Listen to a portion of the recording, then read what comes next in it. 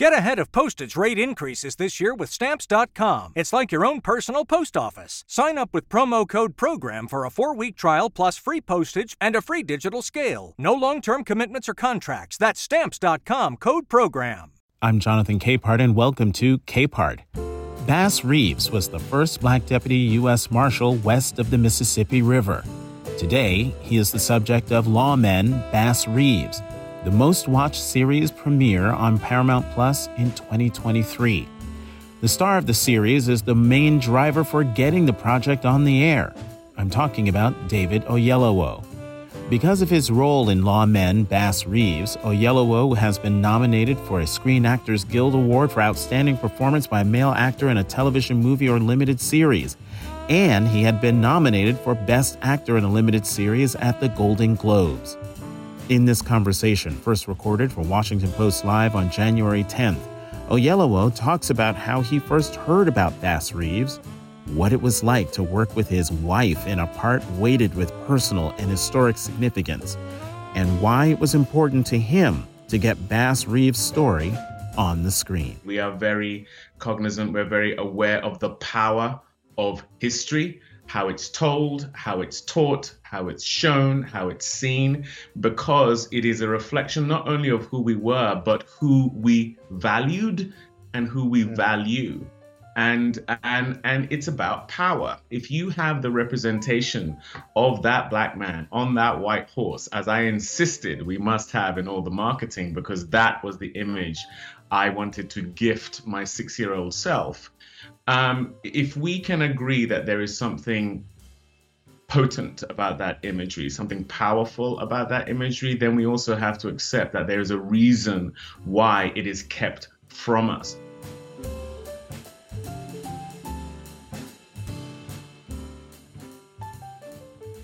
You know, I read that it took 8 years to bring Lawmen, Bass Reeves together to get it on screen. Why were you so passionate about sharing his story? Because I was a kid who had loved Westerns when I was of that age, and I had run around playing cowboys as a kid. And later in life, I became aware of some of the problematic representations when it came to cowboys and Indians, which is the nature of the game that we were actually playing as kids. And I slightly fell out of love with Westerns, if I'm totally honest. The vilification of Indians in the midst of those movies and in playing that game as a kid. And then in 2014, I was presented with the proposition of playing Bass Reeves, and was just completely blown away by the fact that, as a fan of the genre, as someone who clearly was looking for a representation of himself within this genre when I was younger, someone like Bass Reeves existed. I didn't know about him. There had been no film about him. There was just nothing commensurate with what I was reading of the achievements he had at that time, and within a genre that is so beloved. And so that's where the obsession to right that wrong began. Mm-hmm. And in my reading, so he was brought to your attention in 2014, and you also had a very another interesting comment. You said if he was white, there would be monuments, there would be multiple movies, there would be graphic novels, everyone would be dressed up as him for Halloween. Talk more about why you don't think someone who clearly fits in the Western genre, what was celebrated in movies and what you tried to emulate as a kid, never reached that height, that level. Well, I think it's pretty obvious. The only thing distinguishing him from Wyatt Earp or Billy the Kid was the color of his skin. And I think by now we are, especially in the world we live in today, we are very cognizant, we're very aware of the power of history, how it's told, how it's taught, how it's shown, how it's seen, because it is a reflection not only of who we were, but who we valued and who we value. And it's about power. If you have the representation of that black man on that white horse, as I insisted we must have in all the marketing, because that was the image I wanted to gift my 6-year-old self. If we can agree that there is something potent about that imagery, something powerful about that imagery, then we also have to accept that there is a reason why it is kept from us to the degree that it had been in relation to someone like Bass Reeves and several other stories of this nature when it comes to these transcendent individuals who very much had a hand in building not only this country, but the civilization we now live in. Well, let's talk more about Bass Reeves, the man. He was known to be a highly skilled marksman who arrested more than 3,000 outlaws. The show is full of gunslinging action, but you also capture Bass's moral conflict, whether he is a lawman or an outlaw. Talk to me about his internal struggles and why it was important to show them. Well, if you think about just how Jekyll and Hyde, your mind must be steeped into when you are someone who is enslaved for all of your life. Your ancestors have been enslaved. You have dealt with brutality, marginalization, and the kind of undervaluing and undermining that is reserved for farm animals as a person. And then the Civil War comes along.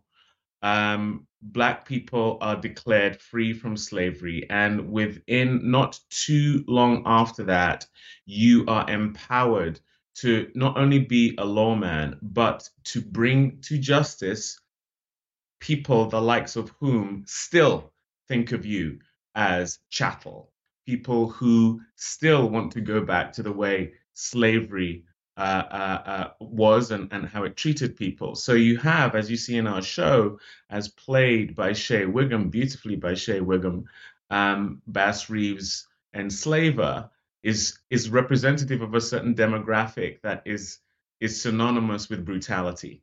Then, not long after being freed, Bass Reeves is confronted by a character as played by Donald Sutherland, another white man in a position of power who is empowering him to go and be a purveyor of justice. What does justice mean in America at that time when it was the law, it was permissible to treat human beings the way they were treated during slavery, and now the same system is saying to a black man, go and be an enforcer of the law as we see it. That's very confusing because what does that law look like? I have been on the wrong side of the unfairness of these laws, and now I am supposed to be a purveyor of justice. So these gray areas are what I was very interested in exploring. Thankfully, Chad Feehan, our showrunner, agreed with that notion. And to see it through the eyes of this man who's also just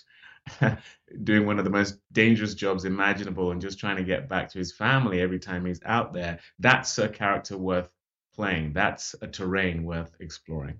Hmm. After escaping slavery, Bass returns to rescue his wife, Jenny. We have a clip, and I want to talk about it on the other side.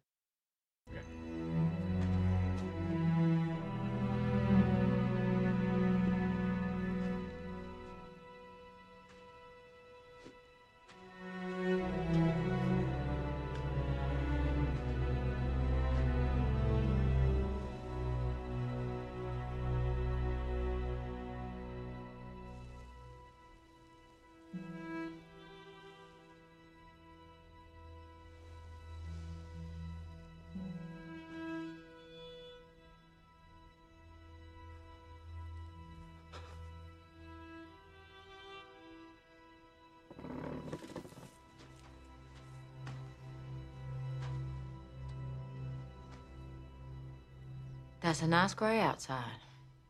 Hard to miss it from the house. Mistress Rachel? I said you'd be back. George wouldn't believe it, but I knew all along. Welcome home. I don't want no trouble. Have no fear, Bass. George isn't around. And even if he was, you already beat the spit and spat out of him. No, My husband's got his mind set on politics. Fancies himself a legislator. As if that will allow him to reclaim the things that were taken from us. The things or the people? We hold on something fierce to what we love, don't we?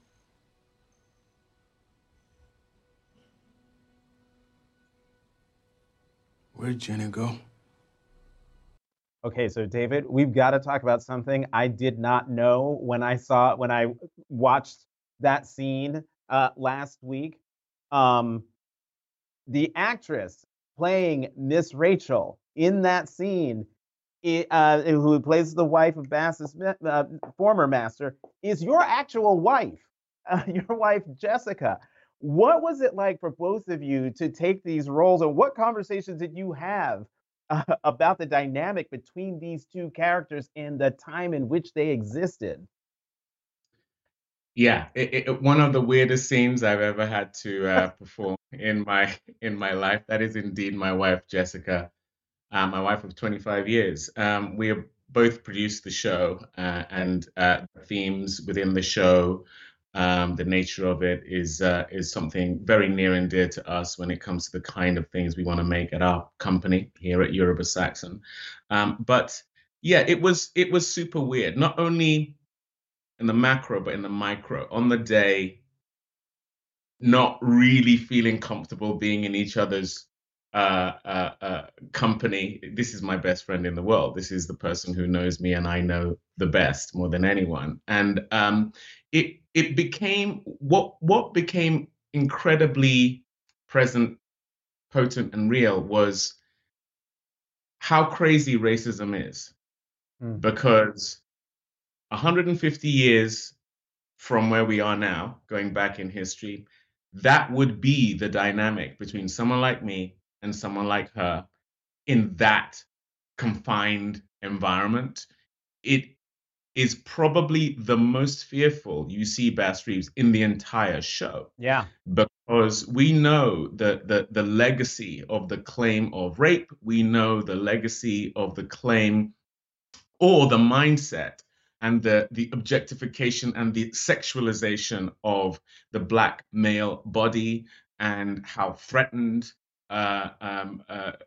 white men, white society felt about that, certainly then and even now.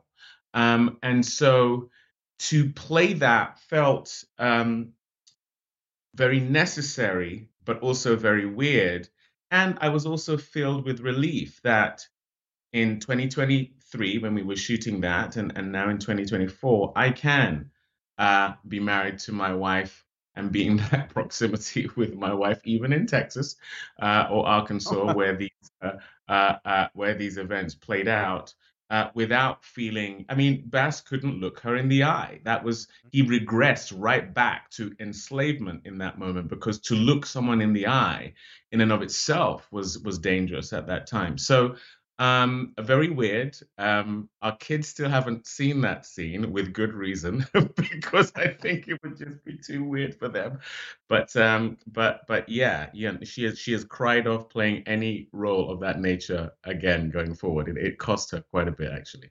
Oh, wow. Could you talk more about that? Because that was one of the most powerful scenes in the series. I mean, not only do you not look her in the eye, but what sort of caught my attention or sort of took my breath away was just you could feel the tension in that scene. You not only look away, but you take a step back. I mean, the fear, like you bring us right there in that scene. So it's great to hear from you how it felt, and you use the word weird many times. What does Jessica say? Yeah, I mean, it escalates, because by the end of the show, she is someone who is so steeped in this supremacist mindset that despite all of the achievements of the Reeves family, later in the show, she still thinks that it is a generosity and a gift to them for them to return to servitude to the Reeves family.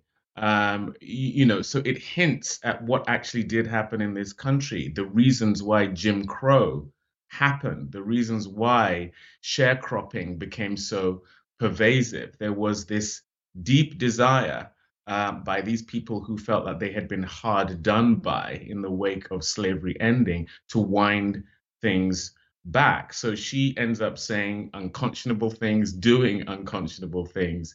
But the reality is, as producers of this show, as people who wanted to tell this show, we know that it's actually an act of generosity to not only show the light, but the real darkness of this time. And in many ways, it takes someone who recognizes, like Shea Wiggum as well, who plays George Reeves, Jessica's husband, sorry, in the show. They both did a very brave thing because they played despicable characters who do despicable things, and they played it to the hilt. And that's the only way. The light is defined in many ways by how dark things get, and so I'm very grateful to them both for doing that.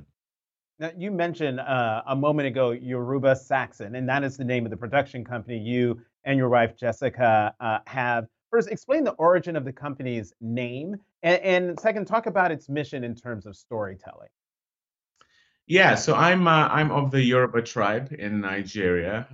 My wife, as you just saw, is Anglo-Saxon, and so that's where Yoruba Saxon comes from. And so, our union is something that is very, very meaningful to us, obviously as a married couple, but also the bringing of people together is something that we are very focused on in life and in our company. And one of our mottos at Yoruba Saxon is the normalization of the marginalized, normalize the marginalized. And in order to do that, you have to show people who normally, when it comes to television and film, are on the periphery, are on the fringes, center them in a way that feels relatable to everyone so that you can break down prejudice. We are a couple who, depending on where we are on the planet, we face prejudice. We face pushback to us being an interracial couple. It's something we celebrate in our marriage, in our kids, in our work. And as reflected in our work and our company is the celebration of us being more alike than we are different as in terms of humanity, and that's a big tenet of the company. David, I have a question from Carrie in Massachusetts. And Carrie asks, as the backlash against racial equity grows in strength in the arena of politics, commerce, and education, do you see a weakening of commitment in the entertainment and media industries in either their enthusiasm for featuring stories that tell unrepresented histories or their hiring, casting, or general operations? Will Hollywood back away from DEI either in production or operations? It's a phenomenal question, and the short answer is I do feel a regression. I feel a regression from the moment that the cultural reckoning that was the moment after George Floyd's murder.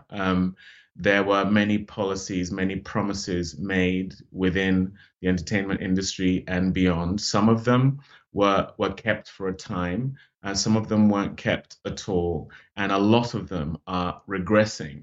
I think there is some notion that the further in the rear view that moment in time becomes, the less culpable we are as a society, and certainly within my industry, to adhere to the things we recognized as inequities because we had this moment during COVID where we went, no, no, no. We've been telling you for ages that we are being murdered like this, literally and economically and politically and in terms of our history daily. And I think because it was COVID, people had just enough space because they were benched, so to speak, to take in that information.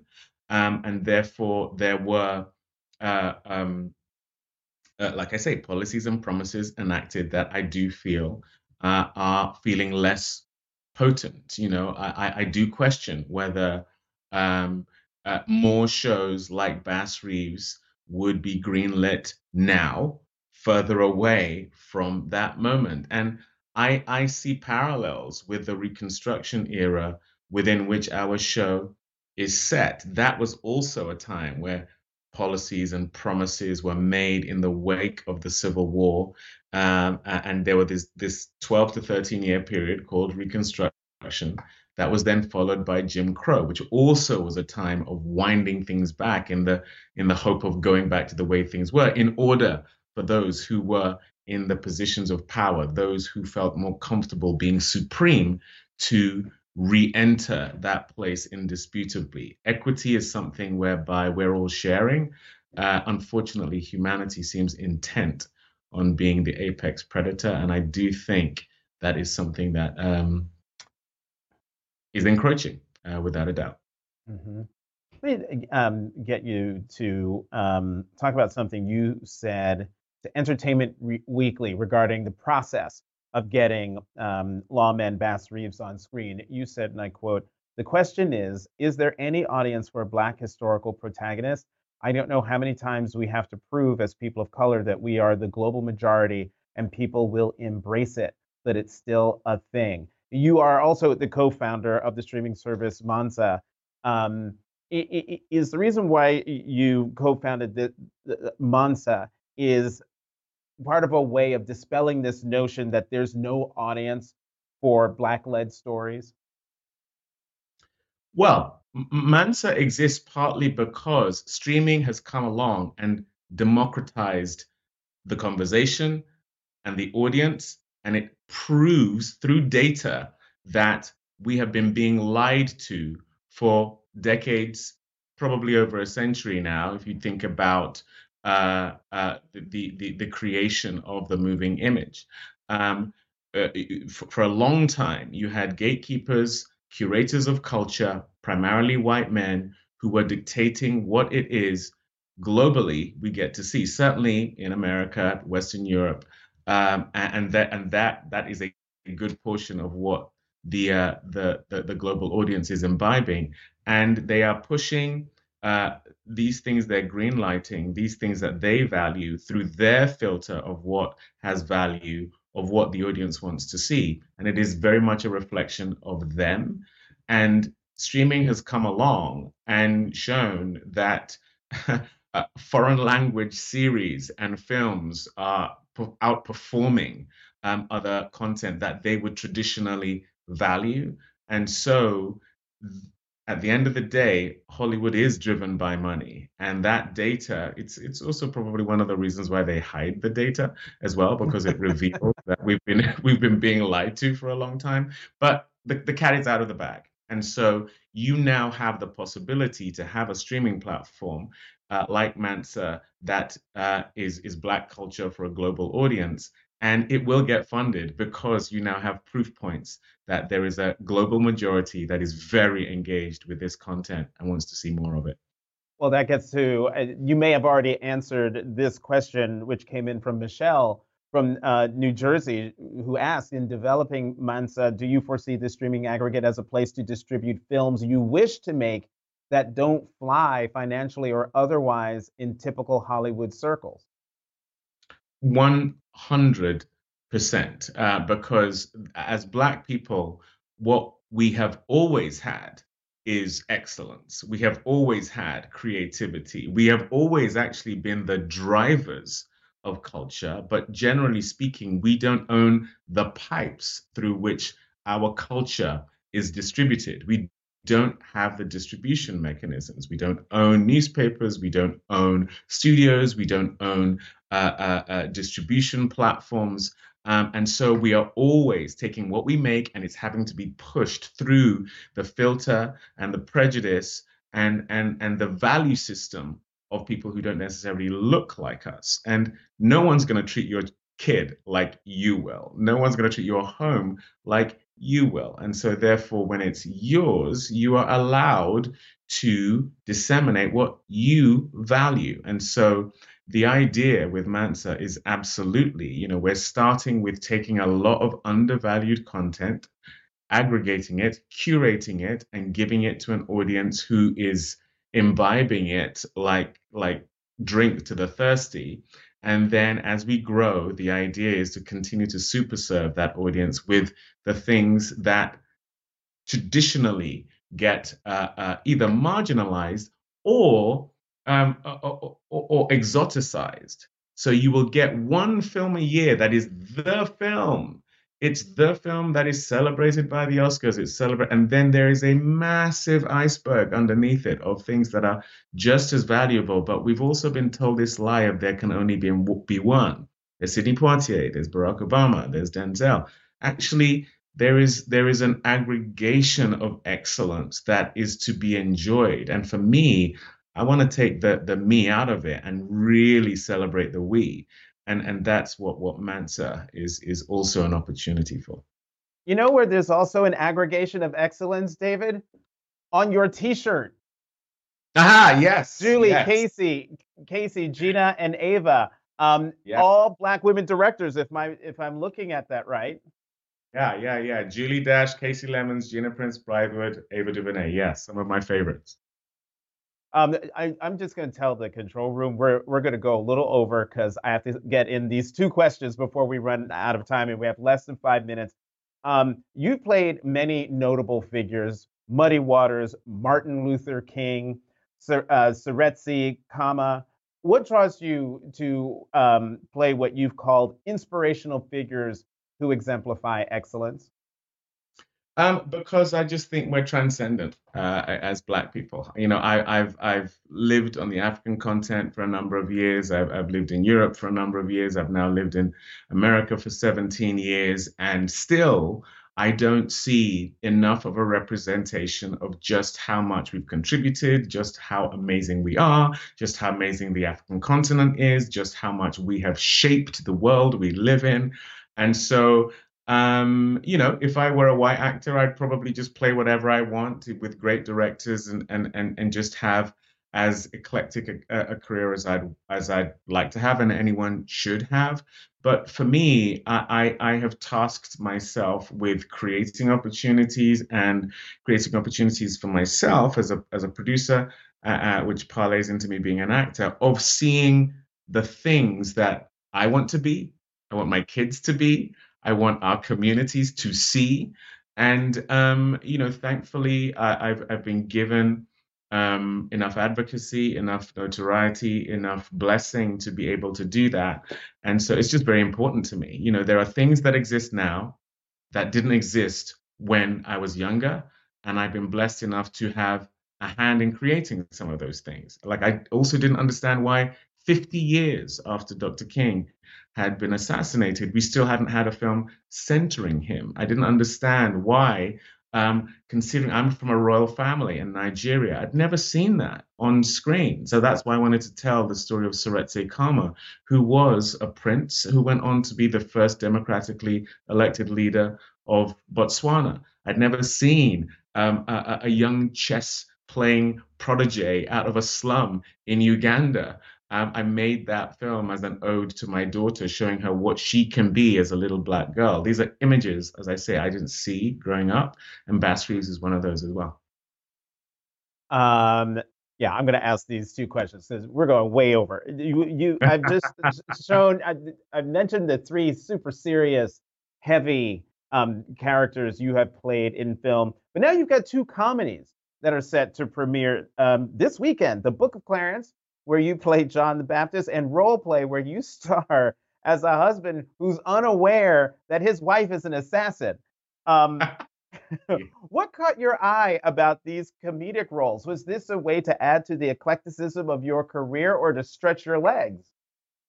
Both. You know, people see me more as a serious actor, partly because of some of these projects we've talked about. There's a real goofy side of me as well. You want to keep ringing the changes. You want to keep showing different sides of yourself. But contextualizing the Black experience is the entirety of the Black experience. Do you know what I mean? It's not just the historical, more heavy stuff. We are also husbands. We are also we were there in biblical times, whether people care to admit it or not.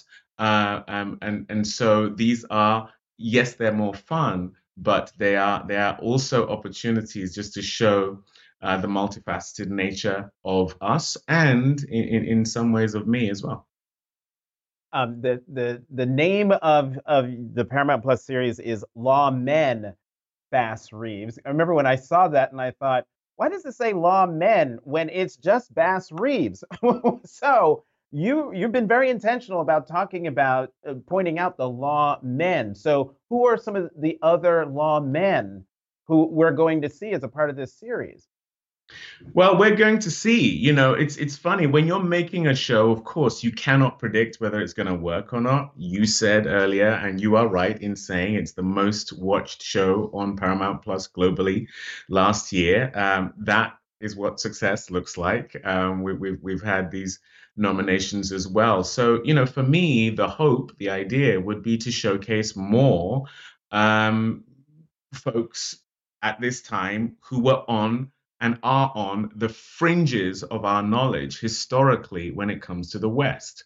I don't need to see Wyatt Earp. I don't need to see Billy the Kid. I know what that is. I know who that is. I've seen multiple variations of that story being told. And so it's not up to me necessarily, but I am a producer on Lawmen, the anthology going forward, and that's certainly where I will be lending my voice. Is that the audience is rewarding us for showing them what they haven't seen within a beloved genre. I'm a big believer in giving us the fresh within the familiar, and so to do more of that would be hopefully the goal.